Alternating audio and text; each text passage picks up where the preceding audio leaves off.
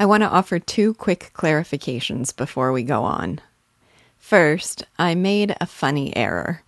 Since I've read this novel before, I was being so conscientious about not revealing the protagonist's name before it actually appears in the story that I actually overlooked the introduction of his first name, Victor. As early as chapter 1, his mother says, "I have a present for my Victor."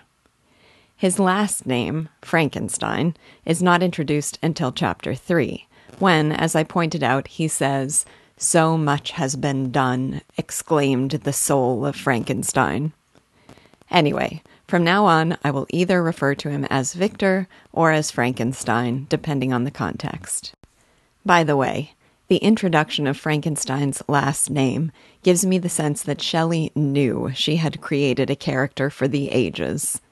Withholding his name until then, and then having him brandish it in that dramatic manner, was bold and befitting of this iconic figure.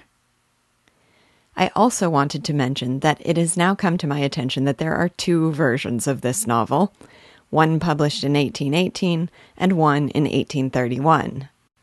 The version I'm reading is the later and apparently much more widely known one. I've read up on the differences, and though some claim they are significant, my impression is that they are not to the story as I understand and appreciate it. I'll try to remember to mention why later, when we are much farther along. If I forget, remind me.